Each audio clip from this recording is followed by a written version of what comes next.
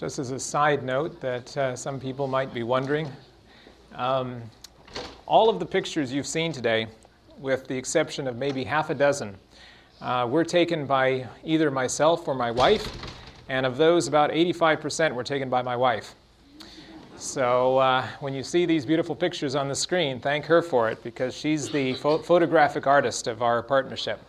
And so the content, I work on and put together, and she supplies pictures for most of them. And this was not true of our last presentation when I was here 3 years ago, because I was just getting started and I wasn't even married yet. And I'd gotten a lot of pictures off the internet and whatnot to supply the various specific animals that I needed.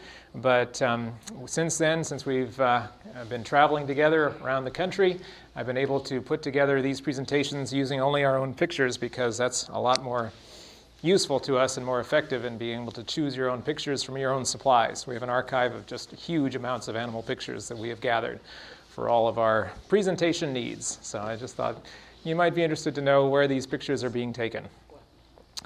Now what we're going to be doing is a little bit different than the previous presentations this afternoon. We did some creation science presentations up till now. Now we're going to be looking at the Bible and spirit of prophecy and nature to see what we can learn from it in a little bit more of a sermon format than what we were doing up till this point. Also, like I mentioned this morning, this is a first. This is the first time I have ever presented this particular meeting. I have been actually working on it, refining it, polishing it for the last 2 years, assembling the pictures for it, getting it ready to go. And so now it's finally ready for presentation, and so you're the first audience ever to hear it on the face of the earth. And so now I will go out hopefully to Audioverse and be able to be widespread available as well. So this is now a little bit different because you notice I don't use notes too much with my other presentations. I've been doing it a lot, and so I pretty much have that sort of thing memorized. This is the first time I've given it, so I'm going to be sticking a lot closer to my notes than I did with the other ones. So I hope you'll forgive me that little bit, but we'll be needing to stay a little bit more attached than before when I was able to wander around more freely. All right, so let's get started as we finish up our last meeting for today, and I will try and get you out of here as soon as after sundown as possible, but I may go a couple minutes after because you did ask some questions, so we'll just, it was your own fault, so I'm not going to be responsible for that, so you're not allowed to leave right at sundown and go off and party, so just remember that. All right, predators. What are they? Why are they here? And most importantly, who put them here? Did God create them, or are they the products of Satan's foul designs? Wouldn't we be better off without them by getting rid of them whenever possible? In this presentation, we will examine the evidence to try to make sense of this very difficult topic. To start, we must be clear that there is very little inspiration that sheds light in this area. There are hints and ideas, but few unmistakable statements. That doesn't mean that we should ignore this topic, because it is very much something that automatically everybody puts their own idea on, even if they don't have very much information. Everybody makes their mind up about them, even though they don't really think about it too deeply. The trouble with most people's opinions is that they are made on the basis of cultural biases, personal prejudices, or usually contradictory divisions of nature into good animals and bad animals. Now, I'm going to be addressing this from the point of view of a naturalist. Being a general naturalist has many advantages because it provides a look at the big picture that sometimes a specialist may miss. Now, we're going to start with some foundations that underlie all else. Now, I hold the following basic and critical premises. In the beginning, God made all life on earth in 6 days, resting on the seventh day. Everything was perfect. There was no death or decay, disease or corruption. All animals were vegetarian, as no animal killed another animal for food. In Genesis 1, verse 30, we find, "And to every beast of the earth, and to every fowl of the air, and to every thing that creepeth upon the earth, wherein there is life, I have given every green herb for meat." And it was so.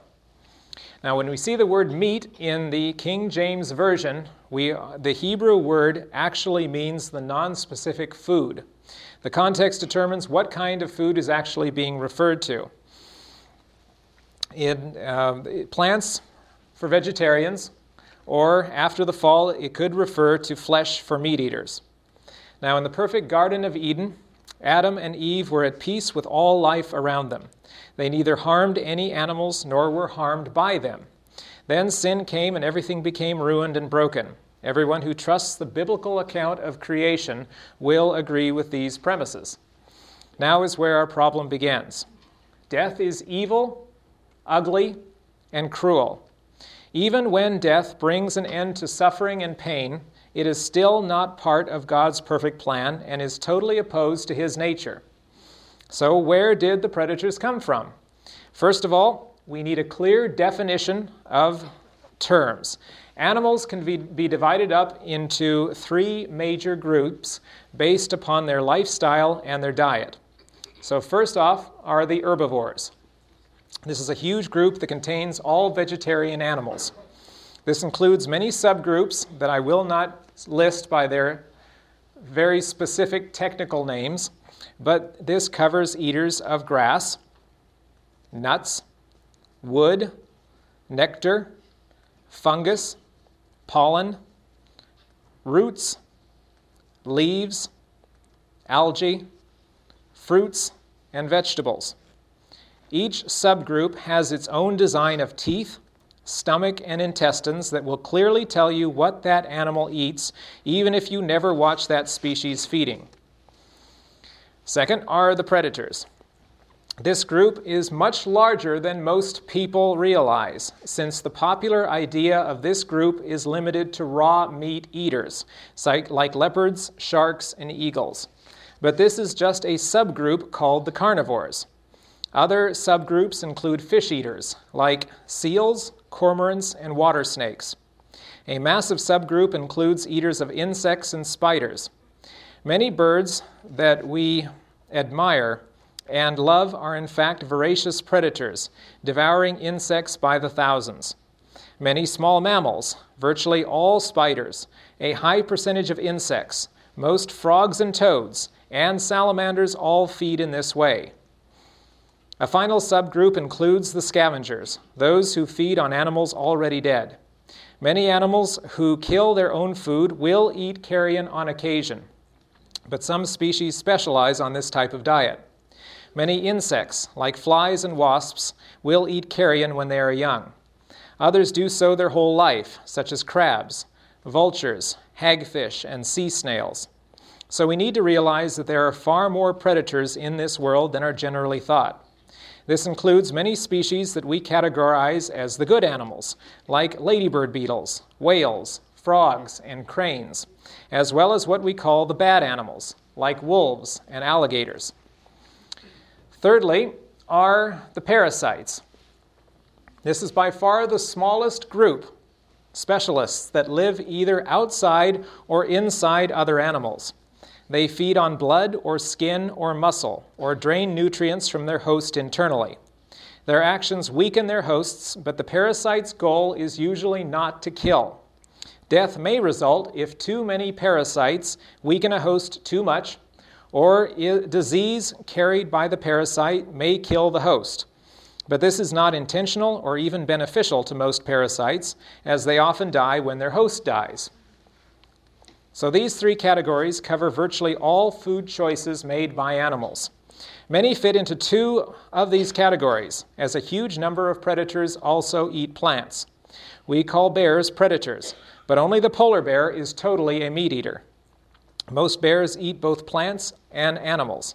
The spectacled bear eats mostly plants. The panda bear eats only bamboo. As a side note, can anyone guess which group humans belong to? Most people assume we are carnivores or possibly omnivores, which are eaters of both plants and flesh. But if we examine our teeth, stomachs, and intestines, and then compare these with the various designs in nature, we find that humans belong to the subcategory of herbivores called frugivores. When we eat meat, it doesn't digest properly and creates physical ailments. That's why even perfectly healthy meat will still make humans sick, as our bodies are only marginally able to process flesh in our diet. So now we can explore the origins of the three groups. Herbivores obviously came from the very beginning as created in the Garden of Eden. But what about the predators, and by extension, the parasites? Can we discover who created them? There are three options. Number one, the predators somehow developed on their own, gradually changing from plant eaters to flesh eaters. Number two, Satan made the predators, either directly or indirectly.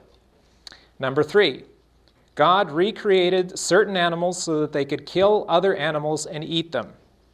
We will now examine each option to see what is possible and what is reasonable. So, number one, natural processes. If we accept this first option, we are accepting a form of mechanistic evolution. The change from a plant eater to a meat eater is immense. Teeth must transform from grinding and mashing to tearing and slicing. Stomach and intestines must shrink from long and convoluted to short and straight, as longer is better for digesting plants and shorter is better for digesting flesh. Paws must now be armed for catching and holding struggling prey. And perhaps most importantly, the brain must change. The very thoughts must be altered. Because from looking at a leaf and thinking that that tastes good, an animal now must find the leaf inedible and instead hunger for another living animal. All of these are major changes that have to take place. If we accept a gradual change for this process, then how can we attack Darwinists who claim the same process for all life on Earth? I reject this option for the same reason that I reject macroevolution, because a gradual change from a reptile to a mammal or a bird is as scientifically unlikely as a gradual change from a vegetarian cat to a meat-eating one. We do not see this taking place in today's world any more than we see a bear turning into a seal. Or what about insect-eating bats? As I examined in our original creation presentation 3 years ago, night-flying bats have echolocation systems that stagger the mind with their complexity.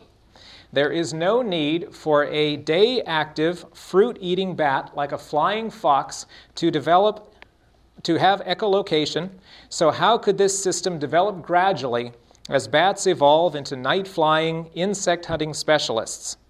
If a bat can evolve a system that makes our own sonar look primitive, then the Darwinists must be right and we are wasting our time attacking them. So I reject option number one as not possible under the biological processes I see in nature. Number two, the second choice, that Satan created predators in some angry effort to increase the pain and suffering of our world, has serious problems. Ellen White has stated unequivocally that Satan does not have the power to create life. Patriarchs and Prophets, page 264. The prince of evil, though possessing all the wisdom and might of an angel fallen, has not the power to create or to give life. This is the prerogative of God alone. So I take that as definitive and will not consider that as an option. But some people say that Satan modified early life, twisting pre-existing forms to suit his own purposes. Ellen White actually gives support to this idea as the origin of many of the dangerous plants in this world. This actually makes sense from a biological standpoint as well. Breeders have been developing weird strains of plants and animals for thousands of years. In the animal world, we have hairless cats, voiceless dogs, flightless birds, and sterile insects. Our modifications of plants have been even more extreme. So if we can do this, how much more could Satan do? Perhaps he worked either directly himself or indirectly by getting his agents after the fall to modify life. This would appear to be a reasonable answer to the parasite category. For every parasite, we find closely related forms that are not parasites, which in fact are either harmless or beneficial. Ticks suck blood and transmit disease, but mites are nearly identical to ticks, and many are valuable for eating minute detritus. Worms that invade the body and drain resources have relatives that aerate and fertilize the soil or recycle nutrients. Flies that bite or spread disease are virtually identical to the vast majority of species that are nectar feeders and crucial to pollination. Even the blood-sucking mosquitoes that can make the outdoors so miserable have an interesting twist. Only the females drink blood as part of their reproductive process. You have never been bitten by a male mosquito. Never. The males peacefully drink nectar from meadow flowers. So we can easily see here how an insect created by God in Eden could be changed only slightly to now drink blood. From a tube mouth used to drink nectar, a slight change to a cutting tube to drink blood is not nearly so difficult a leap as the change from a grass-eating to meat-eating change. So the parasites may well be good candidates for small-scale modifications of their physical and mental makeup by Satan's power. But could Satan have taken berry-eating birds and altered them to eat insects or fish or even other birds? It would take a greater change than needed for the parasites, but perhaps it is within Satan's powers. So we will leave that as a potential option for right now. Number 3, the final option is that God made the predators, in essence recreating some of the animals at the time of the fall. Now obviously there is no lack of power. God could do this as easily as he made them vegetarian in the first place. But to say that God remade them would mean that he is responsible for their behavior. It would mean that sharks kill seals because God made them that way. A praying mantis kills other insects because God chose that lifestyle for her. This is an idea we find distasteful and wrong, since God cannot be for death. So to review, slow adaptation is impossible. Satan can make limited changes, but not enough to fully suit our situation. And God easily could make the predators, but we assume he wouldn't create evil. But are predators really evil, as we presume? Is taking the life of another being inherently evil? Always. In a perfect world, death is non-existent. Since Adam's sin, our world is contaminated by death and will be until remade into the new earth. Once sin began, all aspects of this world changed. All animals will eventually die. It's only a matter of how and when. So let's pretend that no predators ever existed, that the herbivores of the garden stayed herbivores forever, even after the fall. What would have happened? At first, they would spread as they reproduced, individuals dying of old age and accident, but their population still steadily increasing. At a certain point, depending on how large an area they inhabit and how healthy the plant food available, the members of any particular species will reach what is called carrying capacity. This means the amount of plant food available is totally eaten by the animals, but the animals are still reproducing, and the food can't grow any faster. So there's not enough food to go around. The herbivores are forced to compete for food, the stronger outcompeting the weaker. Many go hungry. Their immune systems are weakened, and disease can take hold. Eventually, starvation begins as the full misery begins. Starving to death is a bad way to die. Hungry, weak, the individual slowly fades away until finally, miserably, death results. Between disease and starvation, the population crashes to a number far less than the maximum level reached before the crash. Now, with plenty of food available for a smaller group size, the population begins to increase again. Eventually, the group builds past the carrying capacity and crashes again. This wildly fluctuating cycle of rising and crashing populations has no end. It will continue indefinitely as long as no outside forces interfere. The system is not pleasant, and the death endured by these animals is slow, painful, and ugly. This is how the earth would be everywhere if no predators existed. But now let's put predators into our thought experiment and see what happens. Meat eaters try to catch as many as they can to feed themselves and their young. But catching food that doesn't want to be caught is no easy task. and predators fail to catch prey far more often than they succeed. The most likely targets are the oldest, the weakest, the youngest, and the sick. They are slightly slower and easier to catch, so they are the ones most likely caught. This does not mean that they are the only ones caught by predators, as is often thought by people. Random chance, surprise, or perseverance will allow a predator to catch even the fittest, most healthy prey, and this will be a low fraction of the total prey caught. The larger the prey base, the more will be available to those hunting them, and the predator population will be able to increase as well. But when the weak and excess are being removed by the predators, the prey base will not increase as rapidly, or it might not increase at all, as birth rate equals death rate to old age and predators combined. This would mean the herbivores would not exceed the food availability limit. With enough food to go around, the plant eaters are not as susceptible to disease, and they certainly won't starve. Once again, this balanced system can continue indefinitely unless altered by outside forces. When a predator kills a victim, the end is relatively, and that's a key word, the end is relatively fast and painless when compared to death by starvation and disease. Death by predators is still ugly and unpleasant, but it is more merciful than the alternative.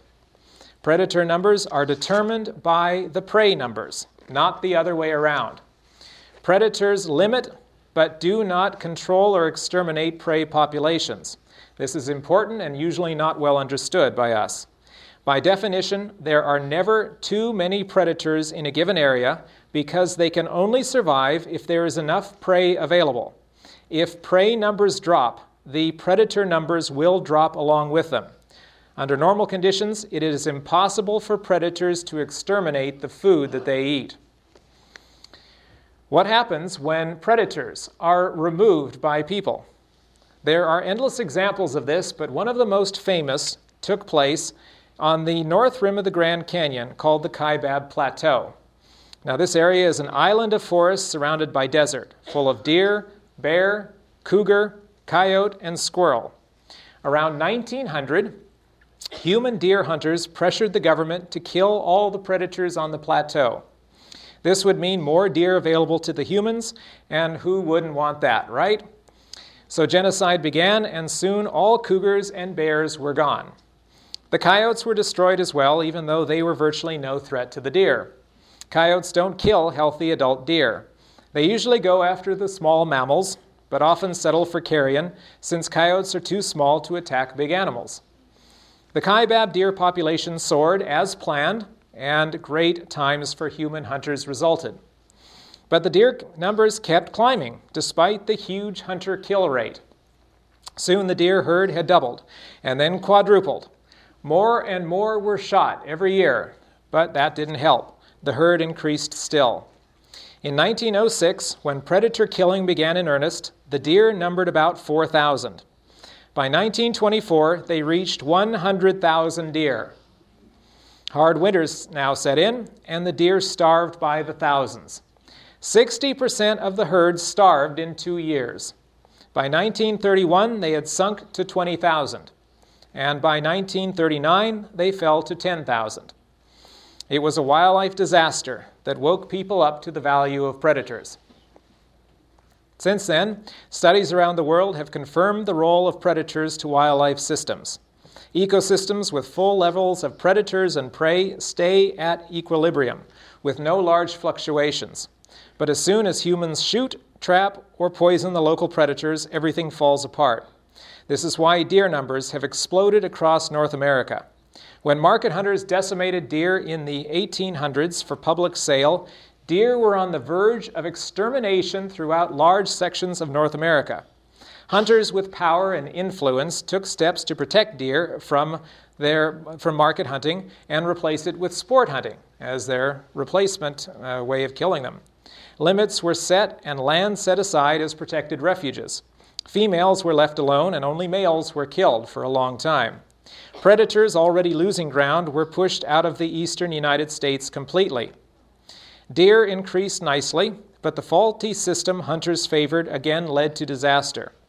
With no predators left, humans assumed that role, but they didn't do it correctly. Humans killed the healthiest males for trophies, not the weakest available as normal predators do. With a huge imbalance of far more females to males, the deer reproduced far faster than they would normally do.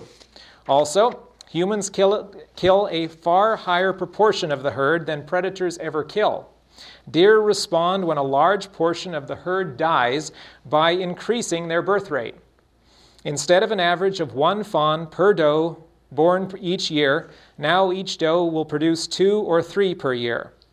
All of these factors combine to cause the deer population to climb higher than ever human hunters can control. Soon herd numbers explode exponentially, and now there are more deer than there have ever been in the history of North America. Deer are shot in huge numbers. Deer starve during hard winters in huge numbers. Deer are hit by cars in huge number, killing many people in the process. And deer die from disease from overcrowding in huge numbers. All of this suffering and waste to provide plenty of sport for your average Joe shooting anything that moves. This is one of the well-hidden secrets of state game management, that sport hunting, as managed for the last century, actually raises deer populations instead of reducing them. This shows that replacing wild predators with sport hunting has been one of the worst mistakes possible. The principle applies to whatever predator-prey population we study.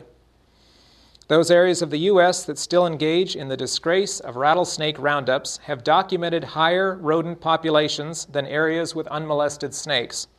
This means that regions that destroy their snakes have higher disease rates and increased crop losses for farmers due to the unnaturally high rodent numbers. Instead of being our enemy, snakes are allies in maintaining our quality of life. So my point is this: a world with death but no predators is actually worse in many ways than a world with both death and predators. This goes against the grain of our thinking, but is a logical deduction. Would Satan really want to make predators? To not have predators exist would have increased the suffering and pain of the world after the fall. For Satan to invent predators would have defeated his own purposes. So if we view predators through the lens of reality rather than our cultural biases, God's involvement in making them doesn't seem so bad. Does God want death and destruction? Of course not. But Adam's sin forced death to exist. So God has made the best of a bad situation by balancing the system as much as possible. Instead of an evil force, a product of Satan's spite, predation is in fact a useful and comparatively compassionate way to regulate entire ecosystems, preventing them from spiraling into chaos. In fact, we should be grateful for the services provided by most predators. Bats and birds and spiders devour huge amounts of insects. Without them, we would be buried by insects, as they would reproduce until they overran everything else around us. Rodents also have a huge reproductive rate.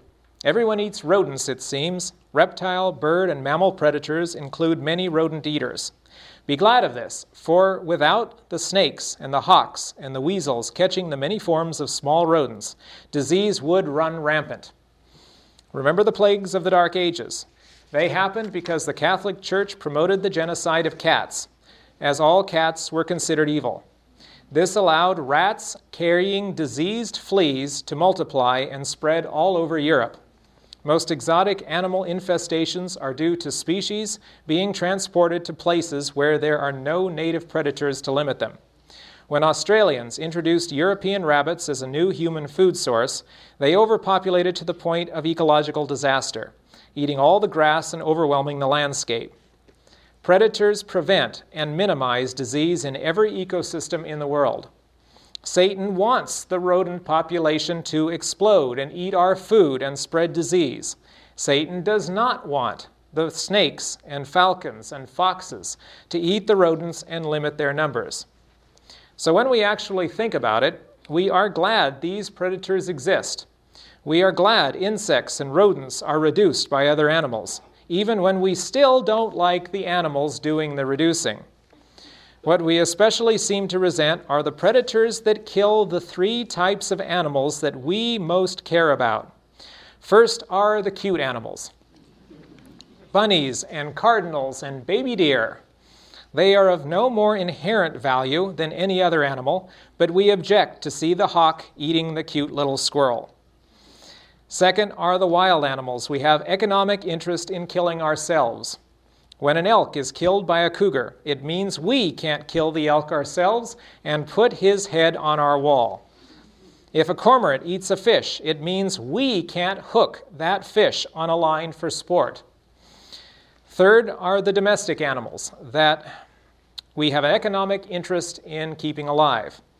We raise sheep and cattle as commodities to be slaughtered for our own profit, and any predation of them means money taken out of our pockets.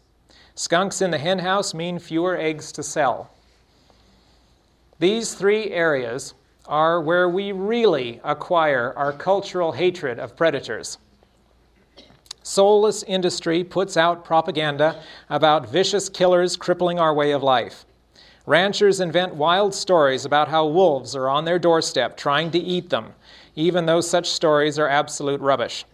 There is no documented case of a wolf killing a person in North America, ever. Lies combined with cultural bias lead us to consider all predators evil and deserving of persecution, if not eradication. We are upset when humans kill cute vegetarian animals, but when meat eaters are killed, we let it pass, since we know down deep that, after all, they probably came from Satan anyway. And so we turn a blind eye to predator destruction, or actively promote it as a good thing. In the end, we are falling for Satan's lies, since he is the one who wants the predators to be wiped out and the natural balance destroyed. When we destroy predators, we are annihilating the animals God put on this planet to keep it functional in a sinful state. Instead of eliminating evil, we are actually promoting evil, promoting Satan's desire to increase suffering, both the immediate suffering of the predators themselves and the long-term suffering of the increasing numerous herbivores that will overpopulate and starve.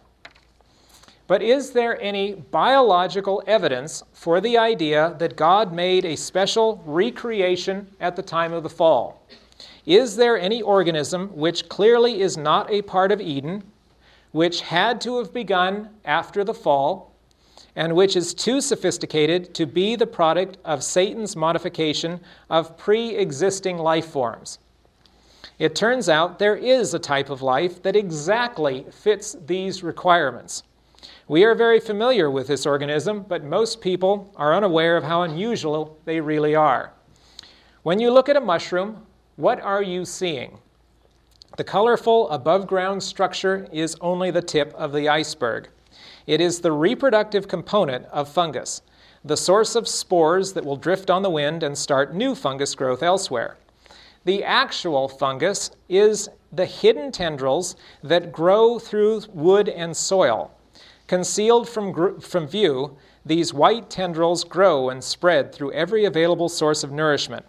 Funguses live everywhere, but most are impossible to tell apart visually, as they all look like white threads. But when the time comes to reproduce, fungus will grow a structure that is so unique to each species that it can be used by naturalists to tell them apart. The mushrooms we see on the ground and rotting wood are comparable to an apple or a pine cone on a tree, just a temporary growth whose only function is reproduction. But then what purpose do the fungal threads themselves serve? What exactly does fungus do?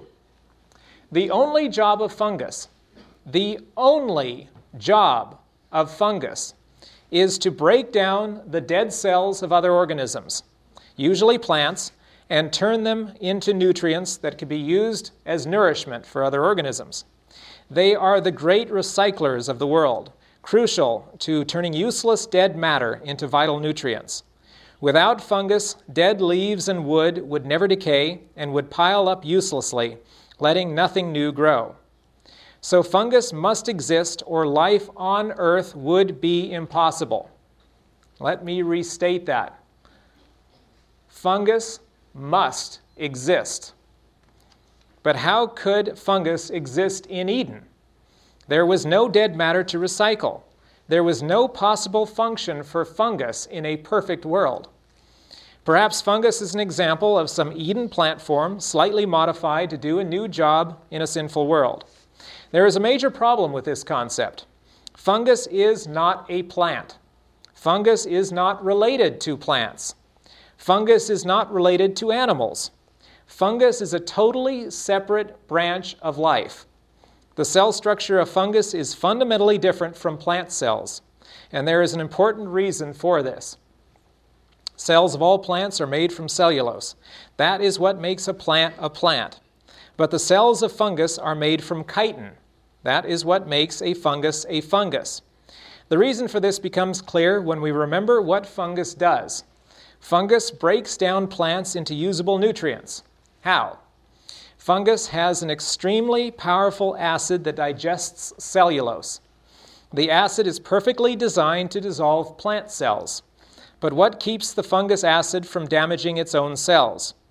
The acid dissolves cellulose perfectly, but it doesn't dissolve chitin, which is what makes up the fungus's own cells. So fungus is immune to the acid that it is producing. If fungus wasn't fundamentally different from plants, it couldn't function as it does. It is a different form of life from plants in every way. The changes needed to turn a plant into a fungus are much greater than the changes needed to turn a vegetarian animal into a meat-eating one. That's because the latter change involves changing details of anatomy and behavior, not a total conversion of every cell in an organism, as from plant cells to fungus cells. The fact that fungus is small and usually hidden is irrelevant. Fungus could not exist in Eden, as it would serve no purpose and would have no nourishment before decay began. If fungus wasn't created at the fall, something else would be needed to do the same job. Satan would not create fungus, even if he could. Why would he want to let new life grow by recycling the nutrients? Fungus couldn't evolve from plants any more than birds could evolve from jellyfish. What all of this means is that fungus was a new creation by God to fit the changed conditions of a sinful world. So we have in the weird, colorful world of the mushrooms a clear case of God making something totally new that feeds upon death. There is no reason to suppose that there is any difference with animal predators. Because of sin, death needs to be controlled and minimalized. Predators do just that, making the world better than it would be without them. This is why God made them and made them very well. When we look at any predator, be it fish or mammal, reptile or spider, we find them to be a masterpiece of design and specialization. When we remind ourselves how many animals actually are predators, to exclude them from God's creation would leave very few animals left to consider. Predators are as intricate and amazing as any herbivore, and to disdain them as the results of chaos, Satan, or man's manipulation is to make a mockery of the evidence. So we've looked at the question of predators from logic and reason, but what does inspiration tell us? If predators are not a part of God's plan, then why did he allow them into Noah's Ark? The whole point of the flood was to cleanse the world of evil, to start fresh with a remnant. Why not keep all the good vegetarian animals and drown all the bad meat-eaters? But that's not what happened. Patriarchs and Prophets, page 97. Beasts of every description, the fiercest as well as the most gentle, were seen coming from mountain and forest and quietly making their way toward the ark. God's miracle brought representatives of animals we don't approve of. What should this tell us? The Bible states repeatedly that God provides for the animals. And again, we'll be reading from Psalms 104. Psalms 104, verse 10. He sendeth the springs into the valleys, which run among the hills. They give drink to every beast of the field. Verse 14. He causeth the grass to grow for the cattle. So, God gives water to the animals, and he gives vegetation to the herbivores. So far, sounds good, everything is fine, but then things get uncomfortable for our preconceptions. Verse 21, The young lions roar after their prey and seek their meat from God. That can't be right. God wouldn't give meat to lions, we're sure of it. But it continues in verse 25, in the sea, wherein are things creeping innumerable, both small and great beasts, there is that Leviathan, whom thou hast made to play therein. These wait all upon thee, that thou mayest give them their meat in due season. Sometimes we forget that the vast majority of sea life is carnivorous, and God provides for them all. And it doesn't matter how we interpret Leviathan as crocodile, serpent, or whale. There are no vegetarian whales anywhere in the world. When God speaks to Job, listing the Lord's many tasks man is incapable of performing, he tells him in Job 38, verses 39 to 41, "Wilt thou hunt the prey for the lion, or fill the appetite of the young lions? Who provideth for the raven his food?" And let's make no mistake, ravens are flesh eaters. In Job 39, verses 26 to 30, God takes credit for the skills and behavior of hawks and eagles, all of whom are meat eaters. In Psalms 147, verse 9, "He, the Lord, giveth to the beast his food, and to the young ravens which cry." Now in the Hebrew original, the first half of this verse is referring to a plant eater, the beast, and the second half of the verse refers to a meat eater, ravens. We accept the first half of this verse as divine providence, but deny the second half. But Scripture does not allow us the luxury of such cavilling. We either must accept the entire verse, or we must invent hypocritical and contradictory theories to deny the second half to suit our prejudices. And for those people who dismiss these verses as poetical and therefore irrelevant, we also have the direct and plain words of Jesus himself. Luke 12, verse 24, "Consider the ravens, for they neither sow nor reap, which neither have storehouse nor barn, and God feedeth them." So God clearly takes responsibility for feeding all the animals, both predator and vegetarian. But there's one other point to consider. Isaiah gave a prophetic vision of the new earth to come, when all will be recreated in a perfect and peaceful state. All animals will once again be plant eaters. Those animals specifically listed in Scripture include wolves, lions, leopards, bears, and several kinds of snakes. These are found in Isaiah, such as Isaiah 11, 6-8, and 65, verse 25. The real question is, why would God recreate animals that Satan was responsible for? If predators are products of evil, then they should be destroyed with sin. Instead, God restores them to their original Eden form, in the same way that mankind will be restored to their original nature. Once their vital role as ecosystem regulators is no longer needed, they will be changed back to the peaceful animals they were in the very beginning. So now that we have established the origin of so many of Earth's creatures, how does that affect or alter our attitude and relationship to them? It is human nature to dismiss and despise what we consider as evil. As long as we consider predators to be agents of Satan, we will ignore or participate in any persecution against them. We kill hawks because they catch cute rabbits, or wolves for eating cows, or snakes just for being snakes. These actions have no moral problems if the ones being killed are inherently evil. But when we understand that these animals are under God's care, since He made them the way they are, then that changes our entire attitude toward their destruction. We realize that our duty to do no harm to them is no less than our duty to do no harm to any of God's creation. Of course, this does not mean that we cannot protect ourselves from attack. The biblical principles of self-defense apply to both animals and people. But we have absolutely no permission to destroy life solely due to its nature. Shark fishing, coyote poisoning, alligator farming, fox ranching, bear hunting, bobcat trapping, crow shooting. These are all examples of blatant cruelty that we should oppose categorically. We need to also stop killing those backyard creatures that have committed no wrong. There is no bird actually called chicken hawk. Only ignorance has named them that.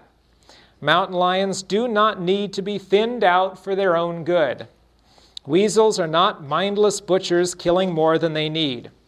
Bats are not Dracula in disguise. The unrelenting savagery directed against wolves to prop up the evil of the ranching industry must end. Pike fish do not need to be poisoned to preserve trout so that we can torture the trout to death ourselves. Seals need not be brutally clubbed to keep them from eating the ocean's fish. The practical applications of this extend into many areas and are crucially important. Ellen White describes God's creation and how it was marred by sin. But she states how even now nature works in harmony according to God's plan. Note how she words the interrelation between all animals. This is found in Desire of Ages, page 20. In the beginning, God was revealed in all the works of creation. It was He that filled the earth with beauty and the air with song. And upon all things in earth and air and sky, He wrote the message of the Father's love. Now sin has marred God's perfect work, yet that handwriting remains. Even now all created things declare the glory of His excellence. There is nothing, save the selfish heart of man, that lives unto itself. No bird that cleaves the air, no animal that moves upon the ground, but ministers to some other life. All life benefits other life. Only man is selfish. The innocent animals fulfill the roles given to them. Predators do what their God-given behavior demands of them, and nature is the better for it. Once we expand our circle of compassion to include the predators, we will have made the next step forward in fulfilling our God-given responsibilities toward His created beings. Will we continue to be the agents of Satan and his destructive, cruel, and vindictive anti-predator agenda? Or do we have it within ourselves to care for all the living souls of God's creation? Let us be Christ-like Christians in every area of our lives.